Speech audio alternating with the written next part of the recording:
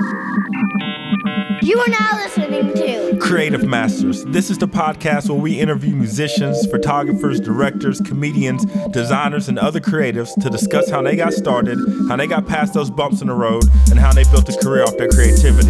So let's get right into it. I'm your host, Nobody Famous. and I'm teamed up with Machine Masters to bring you Creative Masters. Now let's start the show.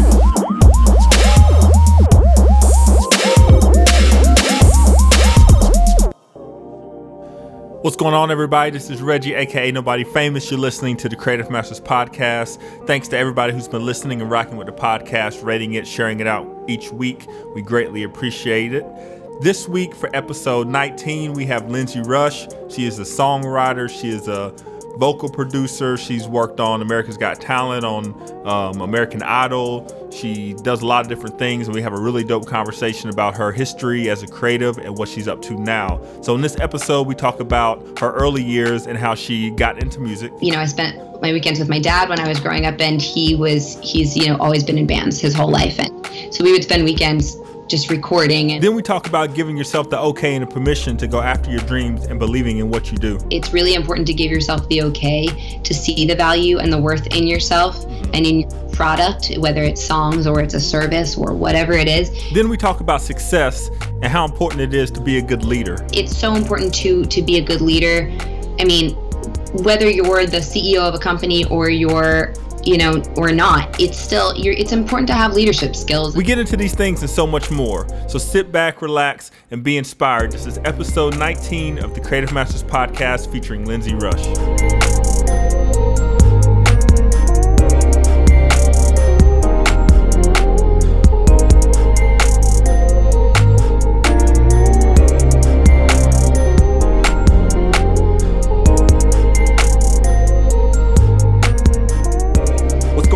This is Reggie, aka Nobody Famous. You're listening to the Creative Masters podcast. This week I have a lady who does several different things. She's a songwriter, she's a music career coach, a TV producer, and does many other things. We have Lindsay Rush. How you doing, Lindsay? Hey, how you doing? I'm doing great. Thanks for coming on to the podcast. Thanks for having me. Yeah, so why don't you give us like a quick, 60-second elevator speech of who you are, where you're from, what you do, and then we'll go from there. Sure. Okay. Well, like you said, I am a songwriter. I'm a vocal producer. I am a private music career coach, and I also am a producer on America's Got Talent on NBC on the music team. And basically, I guess everything started when I was 7 years old, and I started writing songs. Mm-hmm. And when I was 11. That's when I decided I wanted to do A&R and artist development, although I didn't know that those things had names. I didn't know that until a few years later. But I have a very vivid memory of sitting in art class in, I guess, 6th grade, and I was drawing a picture of a sneaker. That was the assignment, and I love to draw, so there was no reason for me to be spaced out or anything. I was totally into what I was doing, but all of a sudden I had like one of those moments like you see in movies when they get like a flashback and all of, like their just attention goes and they have a vision and they and they come back, and that's like I'm drawing a sneaker and all of a sudden I got like pulled away in my mind, and I just had this kind of realization, I guess you can call it, like one day I want to put together groups, and I want to write their songs. I want to decide what they sound like and what they wear, and I want to, do this thing. And then I went into, I started working on becoming an artist myself, because when you're young, I mean, you think of the music business, and the careers that you see are the only ones you really know about, and the ones you see are the artists, and you don't see what goes on behind that. And so I started to pursue an artist career, but and ultimately I landed on tour with Pat Benatar as her opening act, and it was supposed to be one gig and turned into 4 years on tour with her. Nice. And it was awesome and unexpected, but it was awesome. But somewhere during that time, I realized that just my passion and my heart and what I felt was my calling was really writing for other people and being a vehicle for music that I believe in more than being the artist myself. So that's, manifested in a lot of ways. Sometimes I write songs for other artists and I put, the words in their mouths that they need to say. Or sometimes I get to provide a vehicle like America's Got Talent for an artist I believe in. Sometimes I get to privately work with somebody who, is aspiring or emerging and just needs a little bit of guidance in navigating the business. And that kind of, I guess brings us up to date. And I'm just grateful to be getting to kind of do that thing that I think, I believe is my calling, and in many different ways. Yeah, definitely. So let's unpack that, because you said a lot there. So let's kind of go back to when you were 7 and you wrote your first song, because like my daughter's 7 now, and she's like always drawing and like just singing little stuff and things like that. So what made you decide, or like what kind of inspired you to start writing songs when you were 7? I grew up in a very musical family, and all through my life, no matter where we lived, we always had a recording studio in the basement. Oh, nice. Yeah. So, like on my mom, when I was little, my mom sang with a wedding band. Okay. And so she worked on weekends mostly. And so I was with my dad. I spent my weekends with my dad when I was growing up, and he's always been in bands his whole life. And so we would spend weekends just recording, and from literally before I could talk, like that's what I was doing. And so writing songs just kind of was a natural thing. It was just, I actually grew up totally thinking that every adult could sing. Mm-hmm. The truth. I think I kind of did too, and then I can't sing a lick, so I understand. I mean, well, because I grew up around, the only adults I was really around, well, for the most part, were my parents' friends who were all musicians. So I went to school, and I knew that not all kids could sing, because I went to school. I knew not all kids sang, but the adults that I knew, they sang. So I assumed that was just a thing, and it wasn't really a choice. It was just kind of something that naturally happened. Okay, that makes sense. And you remember what your first song that you wrote was about? Yes, I do. What was it about? It was called Take a Walk on the Wild Side. Okay. And it was literally about being in the jungle and making friends with monkeys and elephants. Awesome. Sounds like you could have been in Lion King or something. Yeah, it could. I guess I missed that boat. Yeah. But so let me ask you, because this podcast is about just like creatives and how they turn their creative passion into a career, and kind of just connecting like point A to B. So what kind of role do you think that played in your career, as far as having like, studios in the basement, and your parents being heavily involved in music, and you taking art classes and things like that? How important do you think that was for your career, as opposed to someone who might not have had access to those resources? Super, super important, because I mean, it was very empowering in hindsight. In the moment, it was just normal, I did play soccer for like 3 seconds, but that didn't go well. So, I that's what I did. And, but it was very empowering, and I didn't have anybody in my life who ever made me question whether or not you could do music as a career. Like, I think that, in our society, when you're little, people start asking you from a very young age, what do you want to be when you grow up? And a lot of times kids say astronauts, or a brain surgeon, or, a rock star, or, a doctor, a teacher, whatever, all kinds of things. But by the time you're like 10, then you get that question. If you say you want to be a rock star, somebody tells you, okay, but like, what's your backup plan? Or you got to be realistic, and they kind of beat that out of you real early in life. And I was lucky enough to kind of get out alive, I guess. Yeah. And I held on to that, and I just never questioned. It felt right, and it just because it was right. Sometimes things feel the way they are. Yeah, I mean, I totally understand that too, because I've always been just kind of like a big dreamer and like really creative. So it's just like, just the thought, even like when I went to college, and like my first major was actually like management, and I just hated it. It's like I had to change like marketing, because at least it was like some kind of creative. Yeah. So it's like I totally understand that. It's like, yeah, you want to be something like a rock star, you want to be an actor, an actress, or whatever, and then it's like, oh, but what do you really want to be? Like, what are you going to do if that doesn't work out? Exactly. It's kind of like a tragedy, because it's kind of like putting out the fire to people's dreams, because some people can't really get past that. So. No, totally. And it's a shame. And, I think that life is very much about, keep fighting fighting the good fight and, you know, following, not to say, I have a habit, just a heads up, I have a habit of sounding like a fortune cookie sometimes. It's just a thing. I'm a songwriter. I guess that's the problem.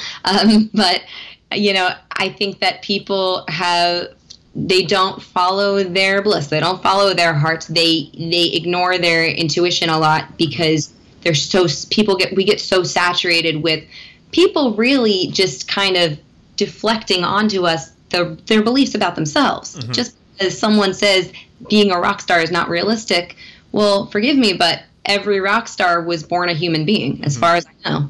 I mean, to my knowledge, everybody who has achieved or created anything was born human just like everybody else.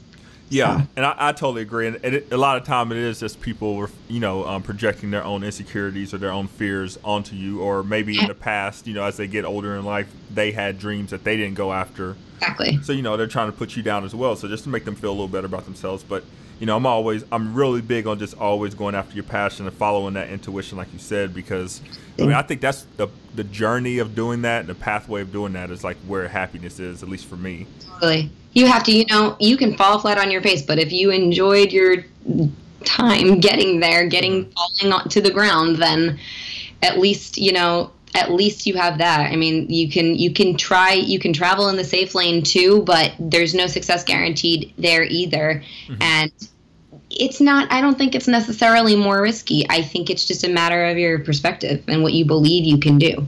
Yeah, especially in this day, because even with a corporate job and things like that, like you could still get let go and things are just so more uncertain than it was for generations previously. So, you know, that doing 30 years at one job and having that secure career isn't guaranteed at all either. So you might as well go after what you want to go after. Absolutely. It's so important. Yep. So let's work up to where you said you opened up for Pat Benatar and then it kind of built from there. So how did that situation come about? Okay. So, the shortest version of that is basically I'm originally from Philadelphia, and I don't know, I used to spend every day just I'd send like 50 emails a day to different venues, and you know, just trying to get myself booked and trying to figure out who I'd be a good opening act for, where it would make sense. And I don't know, I randomly decided I'd love to play the House of Blues in Atlantic City. Don't know. I don't know. That just sounded like it would be cool. So I went on their website and I decided to check out who was headlining and if there was anybody I thought I'd be a fit for. And I saw that Pat was playing and I was like, you know, I can get up there with my guitar. I think that would be a fit. And so I emailed the venue and professionally nagged them for about 2 months and, you know, charmed them for about 2 months. And eventually I did get booked on that one gig. And before that show even happened, Pat's tour manager called me and asked, I guess, you know, I mean, he had seen video and heard stuff and approved it. And she had, I guess. And so before that gig happened, the tour manager called me and asked how far I could travel. And at that point in time, my answer was, however far my mom will drive me. And so it happened to be that she was about to go on her annual spring tour, which was it was just up and down the East Coast, which was perfect because the longest drive was like 6 hours, like Virginia. So I ended up being booked on that entire 2-week spring tour, and just, you know, my mom and I got in the car and we went from city to city. And then when that was done, when that was getting to wrapping up, basically, I just was not ready to be done. I was in love with the experience. And I don't know where I found the wherewithal, because I have most of my life been very shy.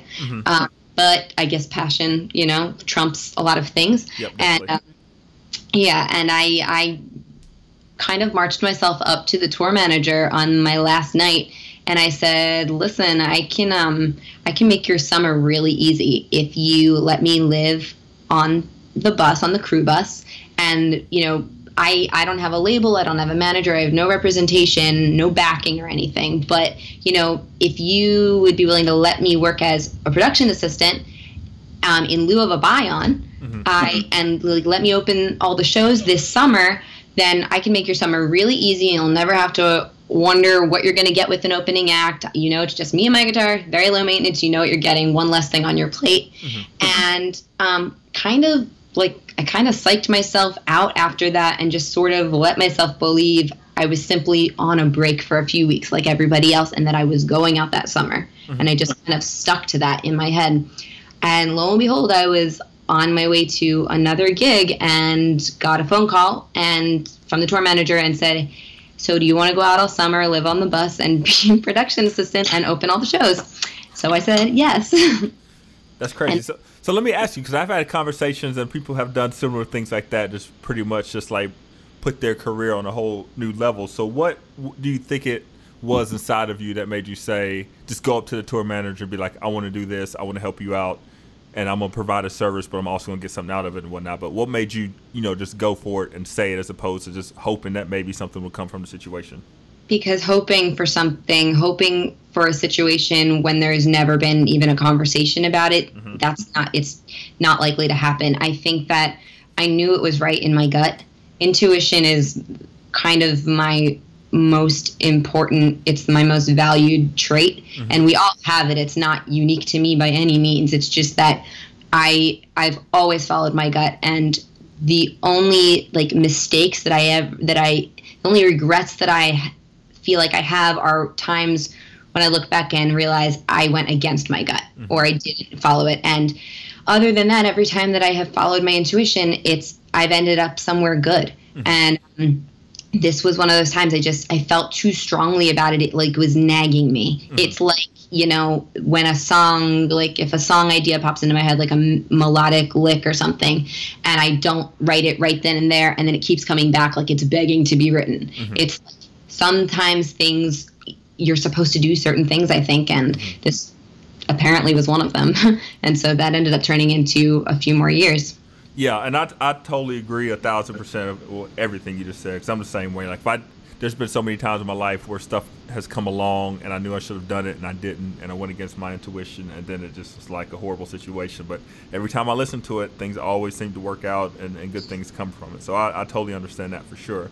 Yeah. So after I was doing my research online and stuff, so I did a little digging on you. So after the tour production assistant, you moved into a personal assistant role? Yes. It was sort of during. So Pat and I hit it off pretty quickly. I spent the first 2 weeks basically avoiding her at all costs because I was afraid to rock the boat, frankly. It had nothing to do with her. I was just I was afraid to be in the way. I had never done this before, ever. I had played tons of shows, but I had never been in this environment before. So, but we a few weeks into the tour, we had a tour family crew dinner, and that was the first time we really got to talk, and we just hit it off with all kinds of random weird things, things that she one of us would say something and the other one knew exactly what we were talking about, and nobody else had any idea what we were talking about, and we just really clicked. And to this day, she refers to herself as my other mother. And so basically that's a big part of how, it turned from, a summer on tour to another few years. And then I went from living on the crew bus to the next year I was living on Pat's bus with her. And, so we obviously spent tons and tons more time together. And we used to sit up, just the two of us, until 3 a.m. every single night after the shows in the front lounge of the bus, and just talking. We were watching HGTV and or something terrible, some bad movie, and just talking about things. And one night, a couple years into this, I said, I really just I love this, but I don't need this for my soul, I guess. And I really want to write for other people, and I want to work on the business side. And her response was basically, well, why don't we move you out to California so that you can pursue that path and you can work as my assistant? I mean, that's the succinct version of it. Yeah. And then I did. She moved me out there. She facilitated pretty much everything for me, and gave me a job as her personal assistant, which was awesome. And I learned so much. I helped her write her best-selling autobiography and like just really unique experiences. And I continued touring with her as her opener for a little while, but I was also pursuing at that point writing for other people and quickly just like kind of making my way around to LA and all that stuff. Yeah, so I mean, I saw too on there that you were like doing everything from like coordinating photo shoots to interviews and meet and greets and running errands and stuff like that. Yeah. So how important was that, those 3 years working as the personal assistant, going from that to transitioning to what you are doing now, like as far as like learning the music business and things like that? What are some of the biggest lessons that you've learned from that experience? Well, I mean, first of all, again, very empowering experience. Like I am so blessed to have some of the greatest mentors like I could ever hope for in, different kinds of people in this industry who do different kinds of things. And Pat has been a mentor to me for like, I don't know, 7 years or something like that. And so spending all that time, like we were spending like 10 hours a day together at that point. And whether it was writing her book or just like running around and, going from here to there or on the road or whatever, and just being around her, like she loves to share and she loves to teach and she loves to tell stories about, her career, and it's amazing. And she's one of the strongest people I know, let alone one of the strongest women. And it was incredibly empowering, and it was great for my confidence. And I mean, not to mention a great talking point. If you walk into a meeting and you say you work with Pat Benatar, people want to know more about that, which leads them to getting to know you better, which leads to relationships, which leads to, which leads to lasting relationships. So that time in my life was, I learned a ton about the way the music business was versus the way that it is. And it also enabled me to branch out on my own massively and kind of just go after anything I felt that I wanted to or should without second guessing myself. Very nice. Very nice. And then after that, what did you moved on to more what were you writing, doing more songwriting, pitching artists? What were you doing after that? Yeah. So during that time, I pretty quickly after moving to LA, I think within a few weeks, I met Desmond Child, who is one of the biggest songwriters and producers of our time. He wrote Living on a Prayer and You Give Love a Bad Name and I Hate Myself for Loving You. And right up until, up to Beautiful Now by Zedd just last year. And like a million, almost literally a million other songs. So, a few weeks after I moved there, I ended up getting booked to sing a demo for him, and we hit it off, and he became a mentor to me. And so that led to more writing sessions, and not just with him, but also with people I met through him, and then unrelated, and just, it was really a matter of the confidence that I gained throughout that time in my life that enabled me to kind of make my way around pretty quickly. Gotcha. And then what were some of the artists or songs and stuff that you were working on during that time when you started to get mentored by him and started writing for people? Well, I started to write I started to pitch to basically anybody who was looking. And, I had never even been inside a record label, and then all of a sudden I was constantly inside of record labels, meeting, and I really developed as a songwriter at that point. And then ultimately one of my most recent collaborations that I'm the most proud of, I think, is an artist named Sabrina Carpenter, who is signed to Hollywood Records. Gotcha. And and so I've got a song on her record called Right Now, on her first record, Eyes Wide Open. And that was, it's just been a process of evolving, and just kind of finding your way, because nobody, steps off the plane and has success right away. And then again, it's a matter of what your idea of success is, because I believe in celebrating tiny victories. And I'm a fortune cookie again, I know. But, I do believe in that, and that, it's great to have long-term goals, but short-term goals are equally important. And it's so important to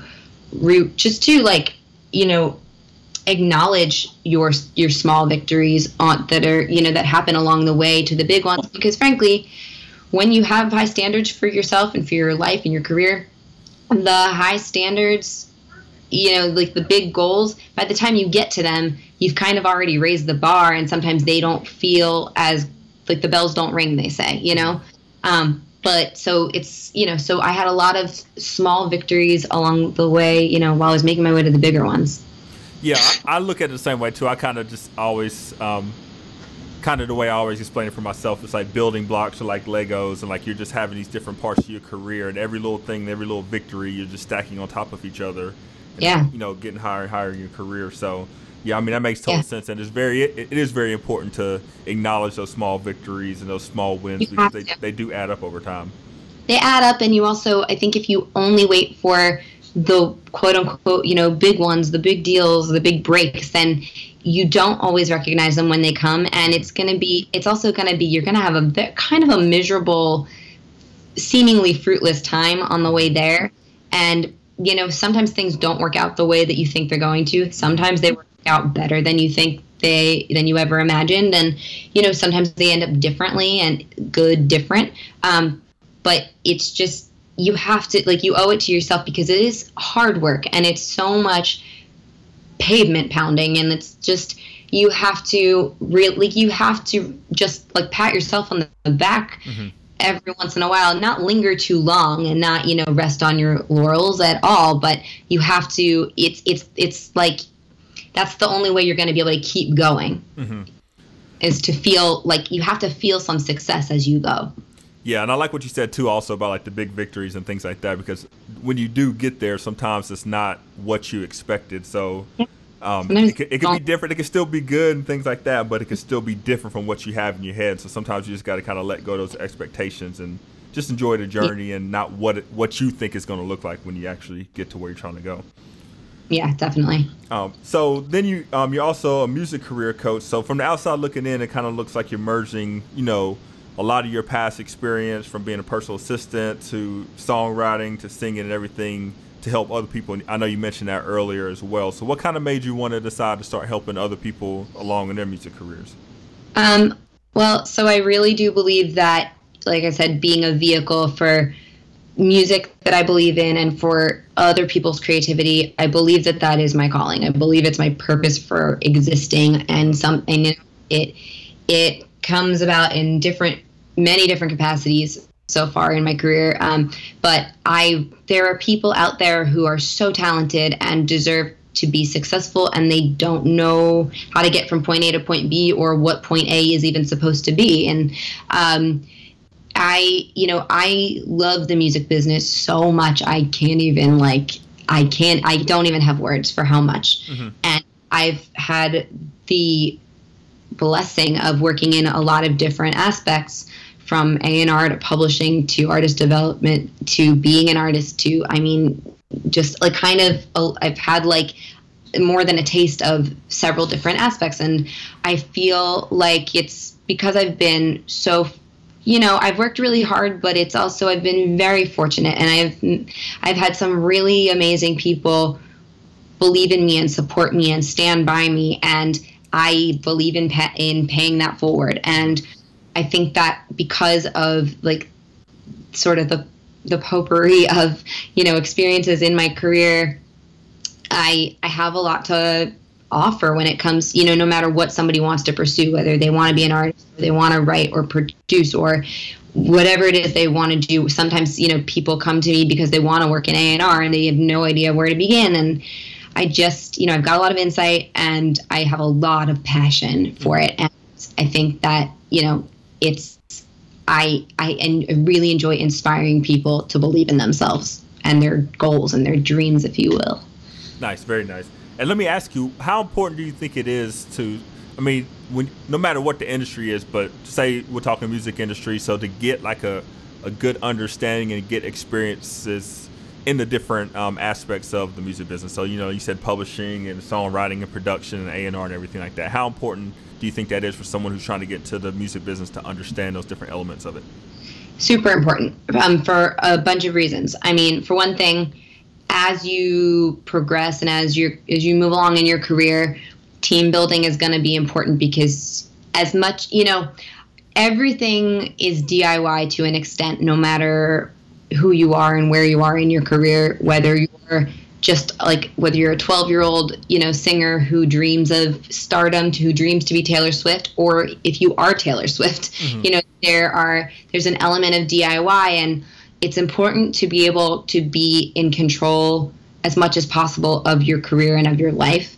And the better your understanding is of what roles are required, in order, what's required in order to be successful. I mean, you're gonna, at some point, you may need a manager, you may need an attorney, you may need a publisher, an agent, a publicist, a million different things, a producer, whatever. Lots of people are gonna come into the picture, if all goes well. And I think it's important to know, at the very least, what those people's, job descriptions are, because how else are you supposed to know what you're looking for and what your standards should be? And I think it's important to have a grasp on what these jobs really mean, so that you can, first of all, weed out, the people who do these jobs who may not be the right match for you. Mm-hmm. They may be perfect good at the job and just not a fit for you. And you also need to know enough to know what you expect of these people as far as their role on your team. Mm-hmm. So, yeah, it's extremely important, and it is the music business. And I think people forget the second half of that phrase. They get wrapped up in the music, which is, ideally the most important part. But if you want to do it as a career, you have to have a vehicle for it, and it's mostly up to you to create that and to maintain it.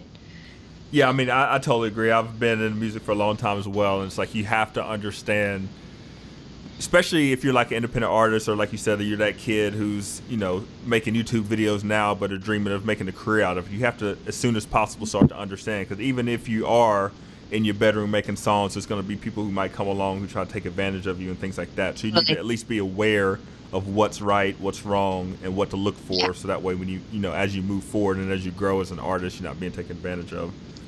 Yeah, I mean, it's good business. You have to understand your business. Mm-hmm.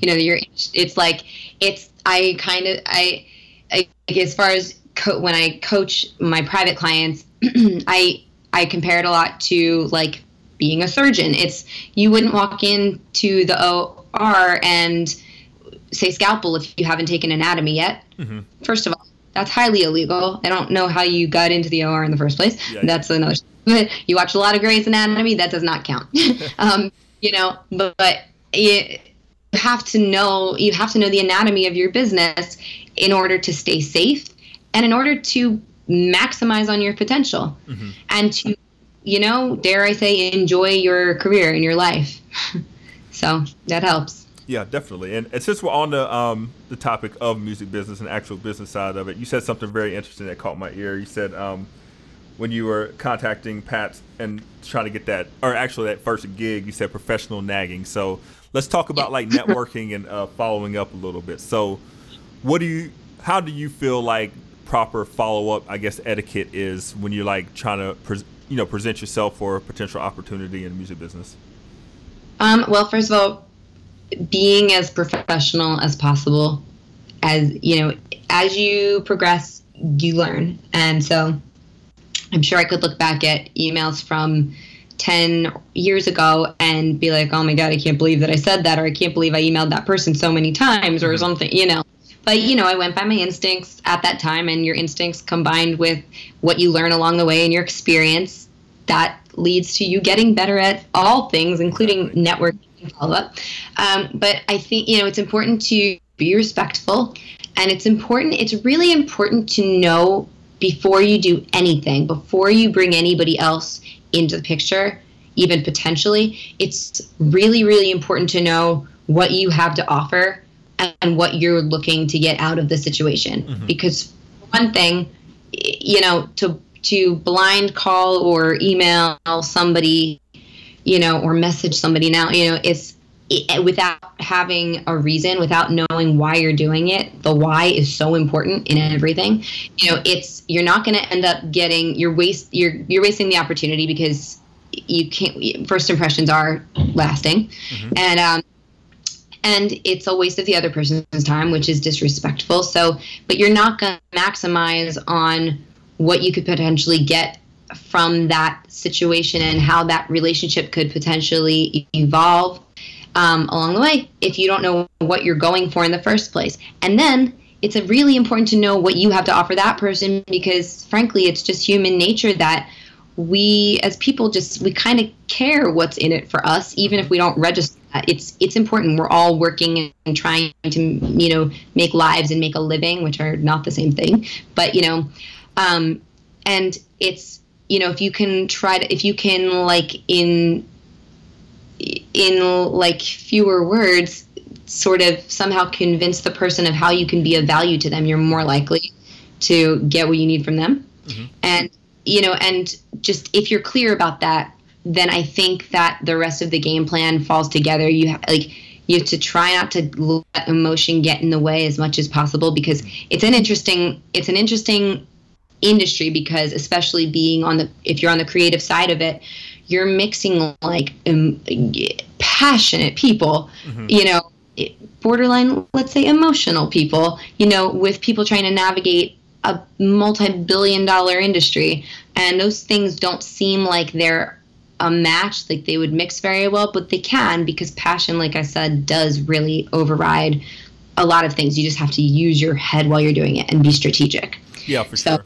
Yeah. And I like what you said too about providing value, and I think in any business it comes down, and just in life in general, like you want to, if you want to be successful in what you're doing, you do want to add value to those around you, so they want to be around you, they want to work with you and hire you, or whatever the case may be. So. Yeah, and then and the rest of what you may present from the start, the rest, everybody has more than just one thing to offer, mm-hmm. and that you provide yourself, you have a better shot at providing yourself many more opportunities to show how you could be valuable if you start the relationship off right. And a lot of that has to do with respect and turning the tables and just sort of looking at it from, if you're going after a certain person for a certain reason, knowing your why, knowing your purpose in doing it is super important, mm-hmm. but knowing what that person might need from you, that's, it's a competitive world, not just this industry, but in general. Mm-hmm. And, just your value is going to be really important in buying you more time to build the relationship too. And I think it also goes back to, the piece we just talked about a few minutes ago about being prepared in the music industry and knowing the music industry. And that's the same mm-hmm. as with relationships. Like you can find out a lot of information about people and what they're looking for, what they need, or, you have to train yourself to kind of look for opportunities in a situation of what somebody needs, so that way when you present it to them, they're like, oh, I never thought of that. Just like you did even with being a production assistant, and then it worked your way to being a personal assistant, things like that. So if you could see those kind of things and you present it to them as a way of adding value, then it's going to be beneficial to you as well in the long run. So definitely. And it's really important to give yourself the okay to see the value and the worth in yourself, mm-hmm. and in your product, whether it's songs or it's a service or whatever it is. It's okay to acknowledge that you have worth. Yes, sure. Yeah. Because even if you walk around and you don't feel confident in yourself when you're presenting what you have to offer, people are going to read that and pick up on that, so they're not going to feel confident in you doing the job either. So definitely that right out. Yeah. So American Idol, you worked as a talent scout on the show. Can you tell us a little bit about that? Yeah, I worked on the last season of American Idol, and that was just awesome. It was so cool to get to be, it was an honor to get to be a part of the very last season ever of that show and its legacy, and just to get to be a small part of it. And I was basically a field scout, and I just, I did some, I helped with the casting on that. Mm-hmm. And then that led to, bigger, greater things shortly after. So Such as America's Got Talent. Such as America's Got Talent, yes. All right. So what do you do on that show as a talent producer? Will you kind of just share with us what you do in that role? Yes, definitely. Well, I specifically work on the music team. Mm-hmm. So Simon Cowell, you may be aware, listeners might be aware, that Simon created the Got Talent brand, that franchise. This is his first, we just wrapped season 11, which was his first season actually being a judge on the show. Mm-hmm. And so, with the ending of American Idol and his new presence on the show, is very important to sort of, make music even more of a focus than it's ever been. And some great music acts have come out of it before. But for season 11, they decided to bring in some people with specific music backgrounds. So I'm one of those people, and I develop, I scout, I create projects, and I kind of get to like mix up everything I've ever enjoyed doing in one situation, and then get to put them on that giant stage. If all goes well, like they end up on that stage, and it's honestly, it's been kind of a moving experience. I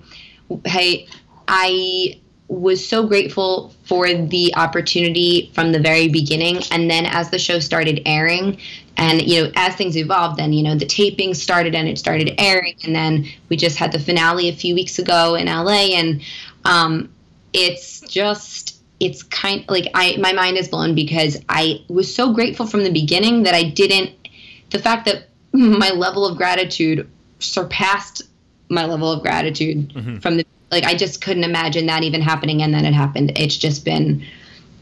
It's amazing. And it's like this opportunity that I think fulfills my calling, to be this vehicle, to provide a vehicle for really deserving people who work really hard, and just, this is the avenue that they belong in.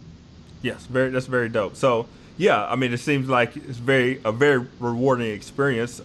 But what were some of like the biggest challenges that you've had working on these shows, over the last few years, that you had to overcome, and what did you learn from them? Ooh, okay. Well, honestly, one of the biggest challenges is kind of containing myself. Like, I have this hankering to find like every should-be star that there is in music, and kind of having to kind of discipline myself and not go to all hours of the night. And that sounds like super lame, but it's the truth. One of the biggest challenges was kind of saying, okay, you've done enough for today, and tomorrow you can do it again. And, a clear head is super important.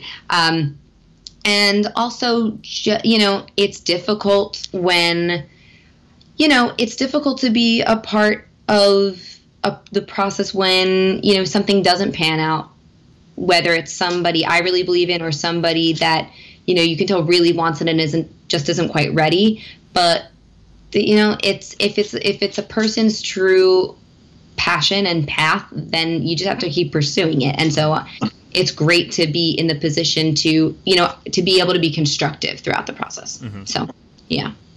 Very nice.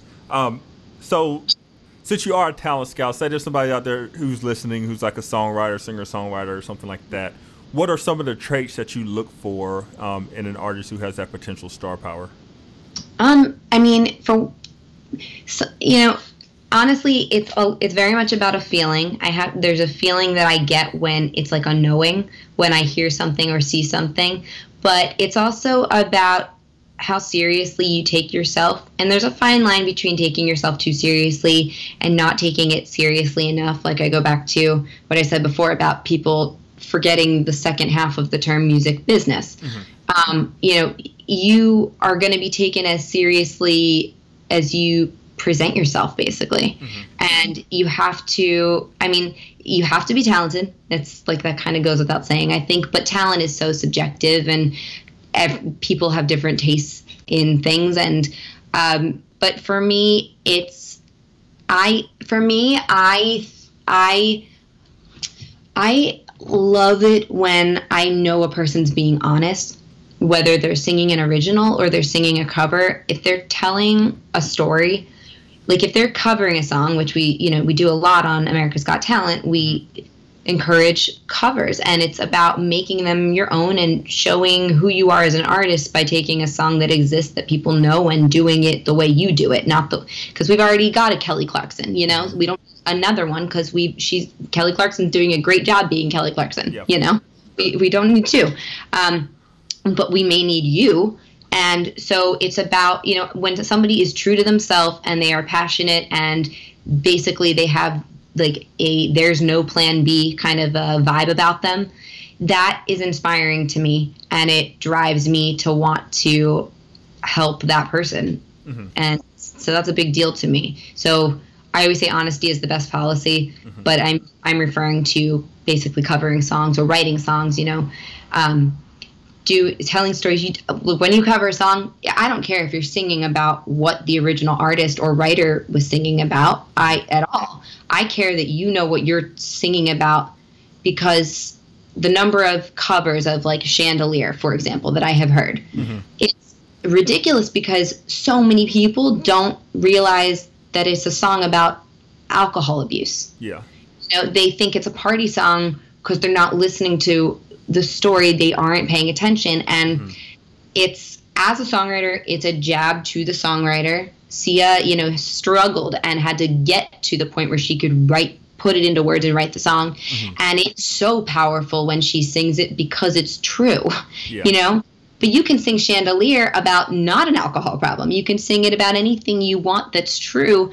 As long as you're telling the truth when you're telling the story, you stand a better chance of hooking people in and gaining fans. And by fans, I'm also referring to myself, supporters. I need to be able to really get behind anybody that I attach my name to and that I offer the platform to, or any platform. Yeah, I think authenticity is very important, especially when it comes to music, because just you could see it, you could hear it when somebody's not being authentic. Totally. I mean, I always say people won't buy it, and they won't buy it. Yep, exactly. I'm not going to pay for it, and I'm not going to believe you. And I also think that music is not supposed to be a self-indulgent thing. Like, there's nothing wrong with sitting in your room and writing songs and, playing music for yourself, if that's where you want it to begin and end. If it's just for you, there's literally nothing wrong with it, in my opinion. But if you intend to make it a career, it's much more about giving than receiving, because I do believe that you get what you give, and you will receive everything that you want and then some if you're generous with yourself and like with your spirit and everything when you're sharing through song. So I think it's important to be authentic and true to who you are. Yeah, I totally agree. I want to circle back because you had mentioned gratitude and America's Got Talent, how grateful you were for the opportunity and things like that. And it kind of made me think back to when, because I actually used to live in LA as well, and I was like hustling, just doing all the music stuff at night, but then working like a day job, and just little things I used to keep just for me to keep focused on like being grateful for what I had at the moment, even though I was like just working part-time jobs and on the bus and just really hustling. I would just write down anything that happened during the day that to be grateful for. So like one day I went in the Foster's Freeze and they gave me like a free ice cream, so I wrote it in my gratitude journal. So awesome. How important do you think it is to just like practice gratitude and keep track of what you actually do have along your way as you're working towards bigger and better things? Probably among the most important things, if it's not the most important thing. It's, Oprah, I'm going to paraphrase, but Oprah, has a quote that you may have heard. It basically, when you're grateful, gratitude turns what you have into enough. And, if you're not grateful, basically nothing will ever be enough. Yeah, that's totally paraphrased, but that's, the gist of it. And it's really important because, going back to the small victories and just being grateful for yourself and what it took for you to get from where you were to where you are, even if where you are isn't where you're going, isn't where you're ultimately going to end up. It's worth something, because, if let's say you get to the point where then you're writing your memoir one day, if you had no bumps in the road or you had no steps, that's a very short story. Yeah. That is not going to end up on the New York Times list. That nobody wants to hear about your happy stories skipping through life. And there's so much more to be learned anyway and gained in struggling. But I think that it's important to just be grateful for everything, giant and tiny, and just to be grateful for things that you yourself, like qualities within yourself, and for things outside of yourself. I think it's the most important thing. And I think a gratitude journal is awesome, and, making gratitude lists. And it also is an amazing pick-me-up that kind of works like it's a surefire thing, because everybody, even the most successful people in the history of the world, have had times when they feel like, failures, or they're just not where they want to be, or they've, you may have accomplished what one person thinks is everything, but you may feel like you've accomplished nothing. But if you can kind of keep track of, what, there's things now that you may have that seem like nothing or very small, but like maybe a year ago that would have meant everything. And that's just progression. So I think it's important to keep track so that you can keep your motivation going, and you deserve to feel good as you go. Yeah, definitely. So let me ask you, because this is something I always ask all of my guests, but I'm like really big on a growth mindset. So, it's just books, podcasts, audiobooks, whatever, all day, every day, it seems like. So what are some things that you do to grow not only as a person, but also in your professional career? Definitely practice gratitude. That's a huge one for me. Continuing to just be open to learning not about the music industry, but not just that, about people in general.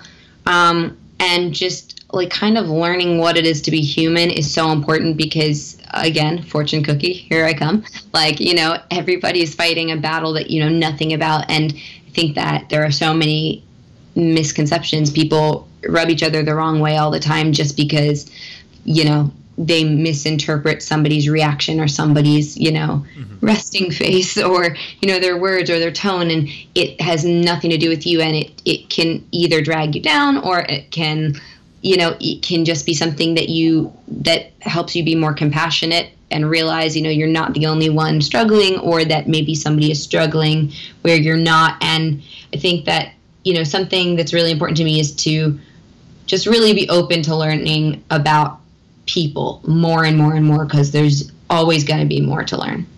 And I guess, and just making sure that I'm being creative, no matter, like, that comes in so many different forms, whether I'm like, it's writing songs, or it's, it could be as simple as like a DIY project. I'm a huge fan of like spray paint, and like, kind of always have some kind of lame project going on, but I go through phases like that. But just anything that gets that part of your brain working. And sometimes when it's not directly related to work itself, it's helpful, but it's still using that part of your brain, which is important, because it's, you got to work the muscle. Yeah, for sure. You definitely got to keep your brain moving and flowing, and putting information in it and trying new things, for sure, because it's going to help you in your career and just in life in general. So I agree with all of that. So let me ask you, success. So, a lot of times, or at least in the past, like success was, big house, big car, a lot of money, all that kind of stuff. So have you redefined success for yourself? And if so, what does that look like for you? Yes, I have. Thank you for asking, actually. I have. Well, okay, so Arianna Huffington she's been a big influence on me, especially more recently. And she wrote a book called Thrive that came out, I think it came out in 2014. And she redefined success and basically broke success as it's been up until recently. She broke it down into two categories, which was, basically money and power. And she proposes that, that's not really success if you're powerful and wealthy, but you're miserable, or you're sick, or you're tired all the time, or, not functioning, if your well-being isn't what it might be. Because you can't sustain that. And it's also not really, it doesn't have to be that way. It's not fair to you. So she proposes a third metric, is what she calls it, a third way of measuring success, which is well-being. And that's broken down into 12 different things. But I've taken that on as, kind of a personal foundation. I think that it's, money and power definitely are, in our society, they are signs of success. But if I'm not well and happy, I know that I can't be my best self and I then therefore can't do my best work, and I can't be the best possible person or teammate for whoever I'm working with. And I think people, it's your birthright to be happy and to be well. And it's really easy to drive yourself into the ground and get like laser focused and tunnel vision towards these goals. But again, when you get to the quote unquote big goals, and you stand a really big chance of it not feeling like such a huge triumph, like what you thought it would be. But if you're enjoying yourself as you go, and you're well as you go, and your life, you're filling your life with good people, and you're kind of keeping yourself sane, that's really important. And that's to me, money and power are nice, but well-being is absolutely necessary. And it also enables you to enjoy, even, as you go, before you become before your empire is, ultimately what it will become, before you are a mogul. If, the money and the power may not be there, but, or may not be up to your standards yet, but well-being is something that you can achieve and maintain if you really set your mind to it. Yeah, for sure. And you always hear so many stories just about people anyway who are in powerful positions or have a lot of money and are just miserable human beings. Yep. So, and you can tell and it's so important to be a good leader. I mean, whether you're the CEO of a company or you're, or not, it's still, it's important to have leadership skills and to know what it is to be a good leader. And that doesn't mean barking orders and, proclaiming that you are the boss and, or that your ideas are the best. It's focusing on yourself is not selfish. It's pretty much, I think it's one of the most generous things that you can do, in regard to anybody else in your life, because you'll just have more to give them. Yep. Exactly. I'm going to add that book to my reading list. Have you read her book about sleep yet? Oh my goodness, yes. Amazing. Yeah, I'm going to have to check it out. I heard it on all the podcasts talking about it, and it's definitely on my list, so I add Thrive to the list as well. Yeah, she's awesome. Yep. There's so many awesome leaders taking stands for important things right now that are just surprisingly new ideas. It's kind of sad that well-being is kind of a new concept, but it's kind of important. So, yep. It seems like we're always just trained to work 18-hour days and barely sleep and stab people in the back for the longest time. So I think it's definitely more about relationships and adding value than the other way around. But and being able to be present and in your experiences and in wherever you are physically or career-wise, just it's important to feel like you're there and to experience it, or else what was all the grinding for? Exactly. So yeah, that's very dope. So where can we find you online? Well, my website is currently under construction, but it is there. It's lindsayrush.com. But I'm obsessed with Instagram. Love it. So it's Lindsay M as in Melissa Rush, and so Twitter, Instagram, Facebook, I believe they are all at Lindsay M Rush. Great. And awesome. yeah. Well, I thank you for coming on. Stuff, yeah. Gotcha. So y'all definitely be sure to check her out. Thank you for coming on to the podcast. And this is Reggie, aka Nobody Famous. Until next week, peace. So there you have it. That was episode 19 of the Creative Masters Podcast featuring Lindsay Rush. Thank you guys so much for listening. If you would, please head over to iTunes and rate us and leave a review. Also, we can be found on Stitcher, Google Play, and SoundCloud. And don't forget the website, creativemasterspodcast.com. I'm Nobody Famous. I can be found at Nobody Famous on Twitter and Instagram. And don't forget to follow Machine Masters at Machine Masters on Twitter and Instagram. Until next week, this is Reggie. Peace.